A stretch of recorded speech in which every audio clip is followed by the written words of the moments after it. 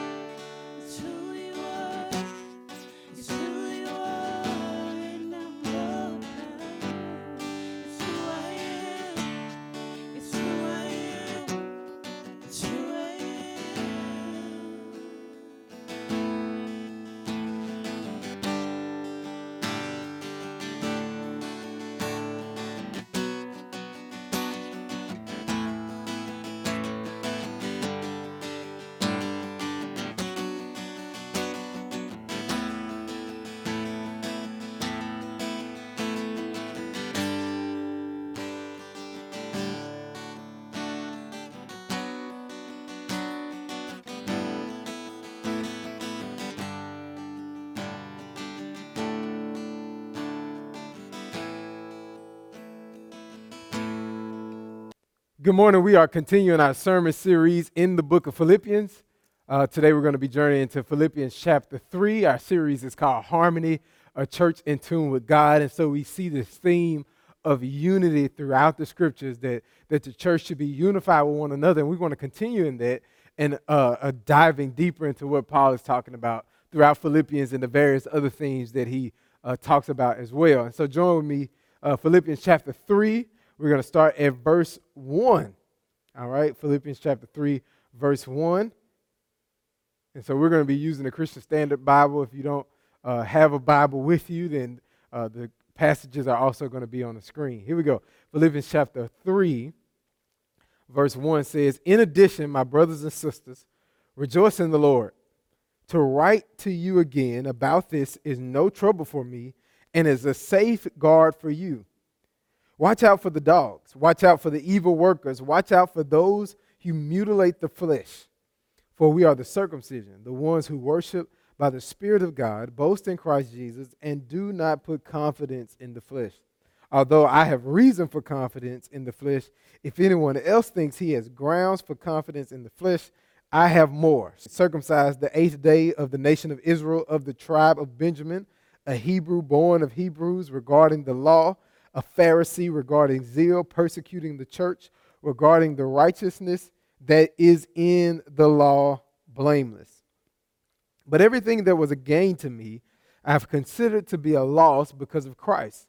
More than that, I also consider everything to be a loss in view of the surpassing value of knowing Christ Jesus, my Lord. Because of him, I have suffered the loss of all things and consider them as dung, or garbage, or trash, or manure, so that I may gain Christ and be found in him, not having a righteousness of my own from the law, but one that is from faith in Christ, the righteousness from God based on faith. My goal is to know him and the power of his resurrection and the fellowship of his suffering, being conformed to his death, assuming that I will somehow reach the resurrection from the dead." Let's pray. Father, we thank you so much for this day that you've given us, this morning. You are a good God, and your mercy endures forever. Your word says that you are the Lord God, gracious and compassionate, slow to anger, abounding in faithful love, that your love is faithful through 1,000 generations, that you forgive the sins of individuals. But Lord, your word also says that you visit the sins of the father upon the son, third and fourth generation, Lord, that you do not allow sin to go unpunished. So we thank you, God, that you are both gracious and merciful, but just and fair. And we thank you, God, for who you are today. We pray, Father, as we dive into your word, as we seek to be a church in harmony with one another and in tune with you, Lord, that you will bless this time, that our ears will be open to receive what it is that you will have us to hear today. God, we've had our chance to speak to you. We've prayed and we've sung songs, Lord, and now we get to hear from you. So open our hearts. Let this be fertile ground that you sow your word on today. Let us receive all that you have for us. And God, I decrease today so that your spirit may increase in me, that this is not about me. This is all about you. This is all about your word, all about who you are and how we can grow in intimacy with you. So may you be glorified through the proclamation of your word this morning. In Jesus' name, amen. If you've ever been ziplining, then it can be a very thrilling experience. But then on the other hand, it could be absolutely terrifying, and it just depends on the person that you are. For me, my first time ziplining, I was terrified, and it didn't help that I had terrifying events that happened before it. And so I'm leading a team at Secret Springs. This is our mentor team for our Brighton Horizon Summer Camp. And so we take them to Secret Springs for a team building activity. And what we had to do is we had to do the high ropes, which meant that you had to climb 30 feet in the air onto this pole, and walk across 2 wire cables up to another pole, and then walk across 1 wire cable, and finally you got to the zip line. And I just want you to know something. Right? I'm average size for an 8th grade little girl, right? I don't have a whole lot of upper body strength. And so for me climbing 30 feet in the air, I was exhausted. And so now I got to still climb and walk across this high rope. Bruh, for birds. Nevertheless, I did it. And so I'm scooting across the high rope, terrified, and I finally make it to the other end, and now it's one rope. I don't know who thought that was a good idea, but that was the case. And so I finally get to the place of the zip line. And he unhooks me from the one rope to the next rope. And so I'm sitting there, and I sit down, and it is the most disrespectful zip line I've ever met in my life, because it immediately starts to like tug on me as if it's trying to pull me off the platform. And so the guy behind me, he's like, hey, if you're ready, just count down, and then, you'll move off. All right, cool, here we go. All right, 1, 2. I don't think I can do this because this is not going to work for me. And so he's talking to me, and we're, getting relaxed. And so he tells me to hold on to the rope. And so finally I build up the courage, and I push off the platform, and I started to fall. And I'm screaming to the top of my lungs, oh, Lord Jesus! Right? And that's why I say every single time. In fact, here's my face. This is my face all the times that I've done the zip line. And this guy in the red, look at him, just enjoying my pain, enjoying all the hurt and agony that I'm experiencing because I'm about to fall to my death. And so I'm falling, and I'm holding on to the rope for dear life because I'm afraid that if I let go of this rope, I'm going to fall and die. And so I'm holding on, I'm scared, and it just gets to the point, and I'm praying because I'm like, God, I can't hold the rope anymore. My arm's so tired. And I used all the upper body strength that I had climbing up this 30-foot pole. And so finally, I'm so exhausted, I can't do it, and I just let go, and I start to fall into my harness because I was wearing a harness the whole time. And I learned something in this experience, that the reason why I was so afraid and it was so scary for me is because I was trusting in my own ability to hold me up through the zipline experience. And had I not trusted myself and trusted in my harness to hold me up, I would have enjoyed the experience a lot more. And I think that's the reality for all of us, is that we're trusting in our own ability for salvation, our own ability in our marriage and all of these other things, in our work, and our career, and our lives, instead of trusting in Jesus. See, the fact of the matter is that your trust should be in Jesus. And that's our bottom line today, that confidence in yourself is worthless, but confidence in Jesus is invaluable. I say it again, confidence in yourself is worthless, but confidence in Jesus is invaluable. Our confidence should never be in our own ability, but instead our confidence should be in Jesus. That is who we should place all of our trust, all of our confidence in Him. And I believe that in chapter 3, Paul unpacks why this is important, that we don't place our confidence in ourselves, but we place our confidence in Jesus. Here it is. Let's look at verse 1 again. In addition, my brothers and sisters, rejoice in the Lord. To write to you again about this is no trouble for me and is a safeguard for you. Watch out for the dogs. Watch out for the evil workers. Watch out for those who mutilate the flesh. For we are the circumcision, the ones who worship by the Spirit of God, boast in Christ Jesus, and do not put confidence in the flesh. So Paul is giving the church of Philippi a warning, and he's warning them about a particular group of individuals known as Judaizers. And the thing about the Judaizers, what they believed is that in addition to the saving work of Jesus Christ, placing your trust in Jesus, you also need to be circumcised in order to be saved. Now, this teaching is false. It is a false gospel, and Paul disagrees with it. He not only disagrees with it, he rebukes it in other letters and other writings like Galatians, and he stands in opposition to this because it is indeed in opposition to the gospel. And so Paul is warning them of this. He's saying, be aware of those dogs. He calls them dogs. He calls them mutilators of the flesh, those who consider themselves the circumcision, because those who are really the circumcision, those chosen individuals of God, are not those who have a physical outward circumcision, but those who have an inward circumcision, that there's a circumcision of the heart, that God has removed the excess from your life and has brought you to a place of trusting in him. Paul says the real circumcision are those who worship by the Spirit of God, those who boast in Christ Jesus and do not put confidence in the flesh. And so here's our first point. True believers put confidence in Christ and not themselves. And this is what Paul points out. He's saying that our boast, who we worship, is Christ Jesus. Who we put our confidence in is Christ Jesus. And who we boast in is Christ Jesus. And so all the accolades, all the credit goes ultimately to Jesus and not to ourselves. He says true believers don't put confidence in themselves. They don't put confidence in their flesh. When he used this word flesh, it typically is referring to our sinful nature. And so what Paul is saying is your own ability to achieve salvation cannot be trusted. Because ultimately your nature, as theologians would call it, is unregenerated. That means that it does not have the ability to choose God. Because it is so deeply stained by sin that it doesn't matter how much Tide or Gain or whatever you use to wipe away the stain out of your flesh or your body or your nature, it cannot be removed. You need something greater than yourself. And so our nature is stained, just as if I ate some chili this morning and I got a chili stain on my shirt. It would be difficult to come out. And so we are stained by sin.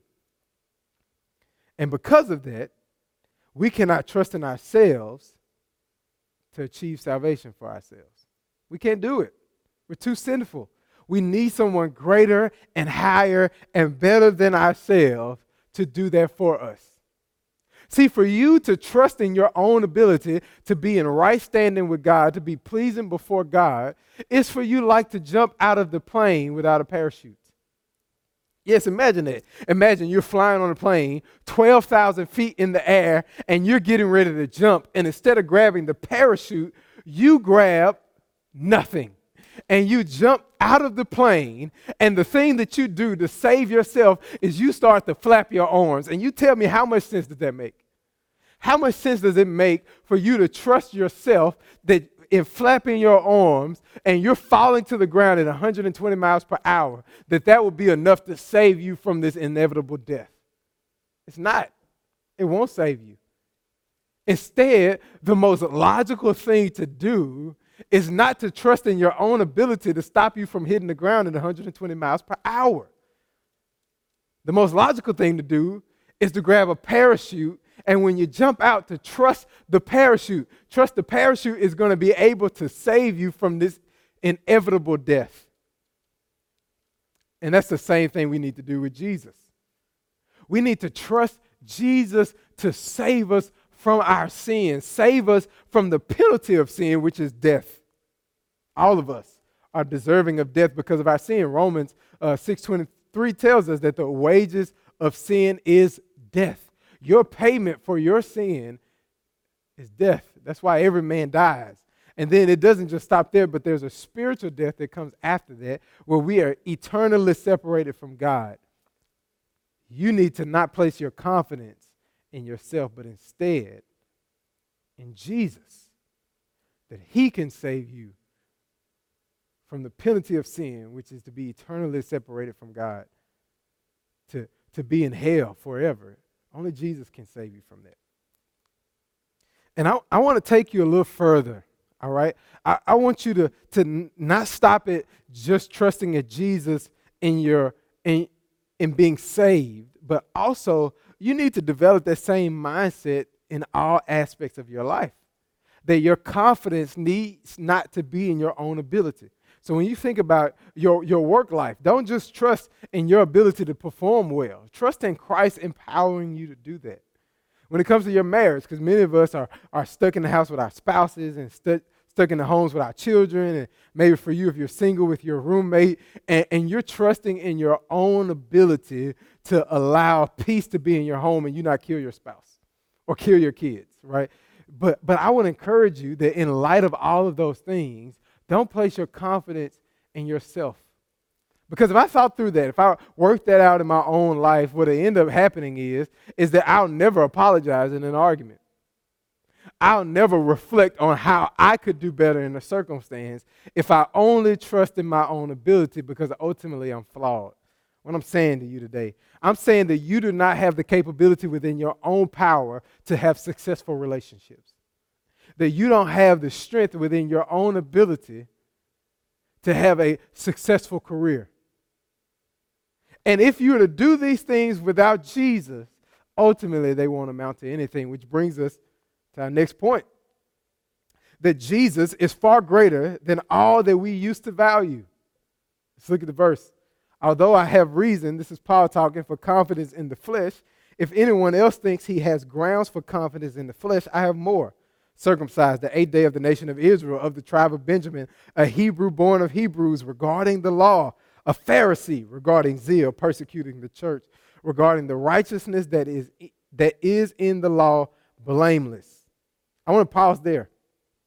Here's what Paul is showing us. He's giving us his resume. These Judaizers are taking confidence in their ability to earn salvation through circumcision and other acts of gaining Christ's affection or righteousness. But Paul is pointing to something here. He's saying if anybody could brag about or have confidence in their flesh, it's me. Let me give you my resume. He says, first off, I was circumcised on the 8th day of the nation of Israel, of the tribe of Benjamin. And then he says, born of Hebrews, Hebrew born of Hebrews, regarding the law. And so what Paul is pointing to is his ethnic background. Paul was unlike any proselyte or anybody who wasn't born a Jew and their parents didn't follow the law. The Jewish boy was supposed to be circumcised on the 8th day. Paul had that. Not only of that, but he had 2 full-blooded Hebrew parents. He was from the nation of Israel and also of the tribe of Benjamin. The tribe of Benjamin is a small tribe, but was faithful. Even in the midst of their first king coming out of the tribe of Benjamin, Saul, even though their king was dethroned and God raised up David, the tribe of Benjamin still remained faithful to the king of Israel that God had ordained. And so ethnically, Paul has a lot to brag about and to boast about. But not just there, but also he comes to the other end, which is the things that he's done. And he talks about how that he was a Pharisee. And Pharisees were known for strictly following the law of Moses. They were known for all of the ceremonial cleansings, and they were revered as these individuals that kept the law. And Paul didn't even stop there. Though he was a part of the strictest sect of Jews, he even went further, as his life shows, to be so zealous for the law that he persecuted the church. So while others just simply was angry or considered those who were Christians to be wrong, Paul went a step further as to give permission to throw them in jail, affirming their own killing of Christians. Paul was there when the first Christian was martyred for his faith. Paul stood there in approval. Paul saying, check my resume, bro. Like, I was born a Hebrew. My parents followed the law. I'm full-blooded in this thing. And not only that, but check my resume, bro. I was persecuting the church. I'm a whole thug out here. Paul is saying, look, if you look at my resume, I could boast and have confidence in my flesh. But check out the turn in verse 7. He says, but everything that was a gain to me, I have considered to be a loss because of Christ. Everything Paul had, all of this ethnic worth and value that Paul had, all of these things on his resume, those things that he considered valuable, now he considers lost. And he says this 3 times. Let's look at all of it. Verse 7, he said, and I want you to watch every time you see the word lost, and what comes after that. Verse 7, but everything that was a gain to me, I have considered to be a loss because of Christ. More than that, I also consider everything to be a loss in view of the surpassing value of knowing Christ Jesus my Lord. Because of him, I have suffered the loss of all things and considered them as dung, so that I may gain Christ and be found in him. Not having a righteousness of my own from the law, but one that is through faith in Christ, the righteousness from God based on faith. And so Paul uses the word loss 3 times. And what is the things that he's considering loss? He's considering what his life used to be. And everything that he considered valuable, he considered his ethnic heritage as valuable. He says that's lost. He considered his strict following of the law and him earning righteousness and being pleasing to God. His own abilities, he considered those things lost. And any other thing that he did not name in the scriptures, Paul considers those things lost in comparison to what? In regards to what? In regards to Jesus. And he says this in 3 different ways. The first time, he says, because of Christ. I consider it lost because of Christ. And then he considers it lost, and he even adds more emphasis by adding the fact that it was garbage or dung or manure. He says those things in comparison to the surpassing value of knowing Christ. So even to know Jesus, to have Jesus, and then that's the point he makes the next time. He says, consider it lost in the things that he suffered, to know and be found and to gain Christ. So to gain Christ and be found in him. Paul says, because of Jesus, in the value of knowing Jesus, and to gain and be found in Jesus, everything before that was a loss. And these are accounting terms that Paul is using. So it's kind of like, you look at your bank account, he thought these things of being super religious and being a Pharisee and being born of the tribe of Benjamin. All these things were positive to his account. But it actually is a negative. And actually none of these things mattered. If anything, it put Paul in the red. But when he gained Jesus, it added something value. That Jesus was more valuable than anything that Paul had ever had in his life. So much so that in having Jesus, when he thought he was righteous, he wasn't. But now that he does have Jesus, he is righteous, and this righteousness came not from his own ability, but from the work of Jesus Christ, and he put his faith in Jesus. And so let me say this very clearly. That you are saved not because of any good thing that you've done. You're saved because of Jesus. Nothing else. And so Paul says, anything before Jesus, it was garbage. It's crap. It's dung. It was manure. But everything after Jesus himself is way more valuable. There's if you're a football fan, then you're probably familiar with the Seattle Seahawks. They had one of the greatest defensive coordinators. In fact, they were called the Legion of Boom. And Rocky Cito was the defensive coordinator for the Seattle Seahawks.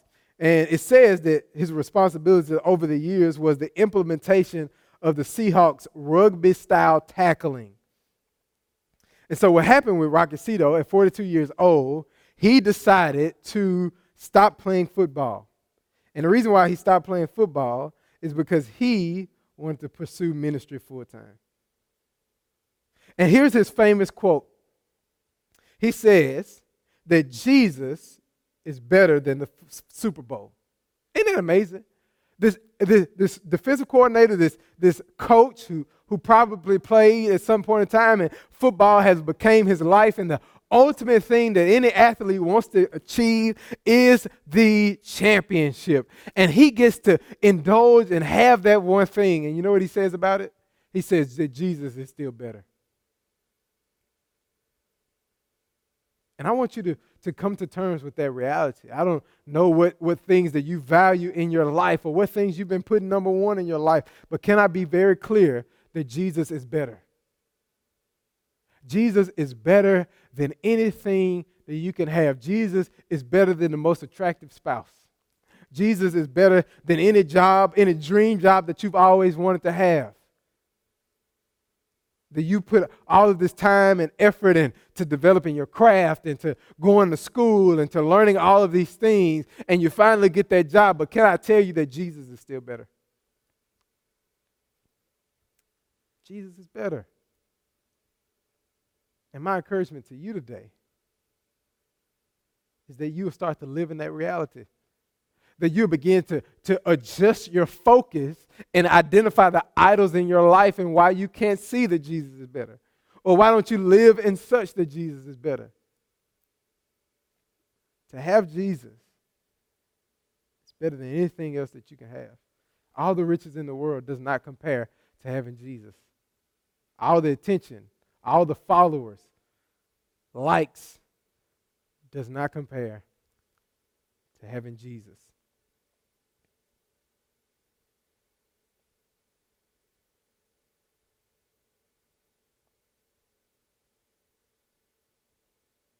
And this is another reason why we should place our confidence in Christ. Because placing our confidence in Christ not only allows us to be made righteous and pleasing in God's sight, but it fills a void that only He could fill. All of us are empty. We're bankrupt without Jesus. And so He is more valuable than your own efforts because He gives something that you can never give yourself, and no one else could ever do it either. And then Paul transitions in verse 10 to tell us what his goal is. So I'm not putting my confidence in myself, in my flesh, in my resume. Instead, I'm putting my confidence in Jesus. And so therefore, since my confidence in Jesus, this is what I want. This is my goal. Verse 10 says, my goal is to know Him and the power of His resurrection and the fellowship of His suffering, being conformed to His death, assuming that I will somehow reach the resurrection from among the dead. Here's what Paul is saying. He's saying that his ultimate goal is to know Jesus. And this know that he's using, this is not just a general knowledge type of know. The word instead denotes a personal, experiential knowledge of an individual. Paul is saying that he wants to experience and know Jesus more intimately, so much so that he shares in the suffering that Jesus displayed in his lifetime, that he is conformed to the death of Jesus Christ, meaning that Paul wants to die to himself and die to his sins, just as Jesus died for Paul's sins. Paul wants to be like Jesus in every way. Jesus suffered in this lifetime so that we can be freed. He wants to suffer on behalf of Jesus. Jesus died so that we could be freed of our sins. Paul wants to die to his sins, just as Jesus died for his sins. Paul is saying, I want to know Jesus so intimately that I can experience the power of the resurrection, the power that raised Jesus Christ from the dead. I want to experience that not only in my life, but even to enjoy and be a part of the resurrection afterwards. Paul says, I want to know Jesus and know Him intimately. This is his priority, and this is our final point today. Knowing Christ is your ultimate priority as a Christian. Knowing Christ is your ultimate priority as a Christian.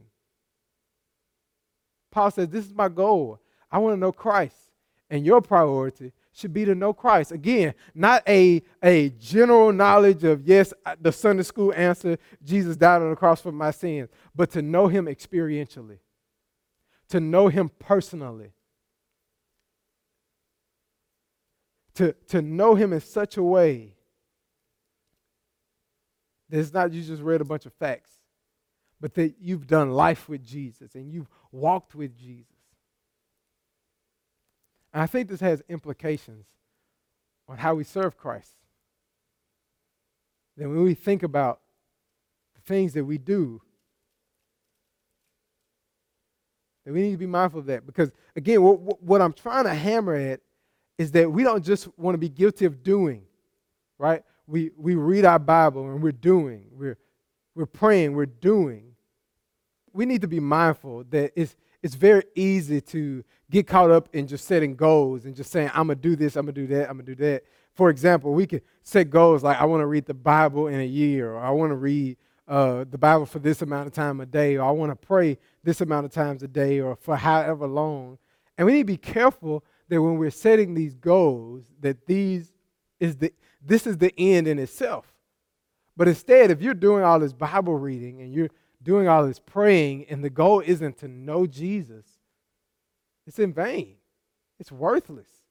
If we're working simply for the fact to earn some favor with God, or to check things off our list, because we tend to be those individuals that like badges, just like Facebook gives you the Rising Star badge or the Conversation Starter badge. We start to look for these badges that I've read my Bible this many times, or I got all of these streaks, and those things are nice to do, and you should set goals. But if the action in itself is the end, it's pointless. Your fasting should ultimately be to know Jesus. Everything that you do in your life, it should bring you back to your priority of knowing Christ intimately. And here's what I'm learning, especially when I think about giving a gift, right? I've had to really learn how to do that better in marriage, because if you look at the 5 love languages, I'm not a gift giver. My gift giving is zero. My mom showered me with gifts growing up as a kid. I would I would come home, go in the bedroom, find new outfits. She gave and gave and gave and gave, and I'm grateful for her. But gifts don't excite me a whole lot. And so, but then also I'm not thinking how to give gifts very well. And so what you learn in gift giving is really not all about the gift itself. It's more about the thought and the effort that went into it. And so when you're giving an individual a gift, you want to give deep thought to it, because the gift shows that you've been listening to the person, that you're engaged in some level of intimacy with them when you give that gift. It really shows that you know this individual. If you buy a gift that's something that they have no interest or desire in, the question would be, do you even know them? And we bring our gifts to God. And we bring singing, and we bring praise, and we do this for the church, and we do all of those things. And are we doing these things apart from knowing Him? What I'm saying is that there's no value in doing these things if it does not come from a place of knowing Jesus. You want to give God a gift, you'll understand how to better give to God and serve God and honor God if you spend time knowing Him, to make that your priority as a believer. And so I encourage you today to not place your confidence in yourself. That confidence in yourself ultimately is worthless, it's garbage, it's trash. But confidence in Jesus is invaluable, because only Jesus has the means to save you, to save your soul, to be made righteous before God. And so my encouragement to you today is don't be confident in your own ability. Don't be confident in yourself. Be confident in Jesus. That Jesus Christ is all that you could ever need. And so if you don't know Jesus, if you don't know Him, if you're not experiencing Him, if you're not walking in relationship with Jesus, if you never turned away from your sin, I want to encourage you today to stop trusting in yourself to be righteous. Stop trusting in yourself to be good. And today, you can turn away from your sins and place your trust in Jesus. And He'll save you. God bless you, and may God keep you.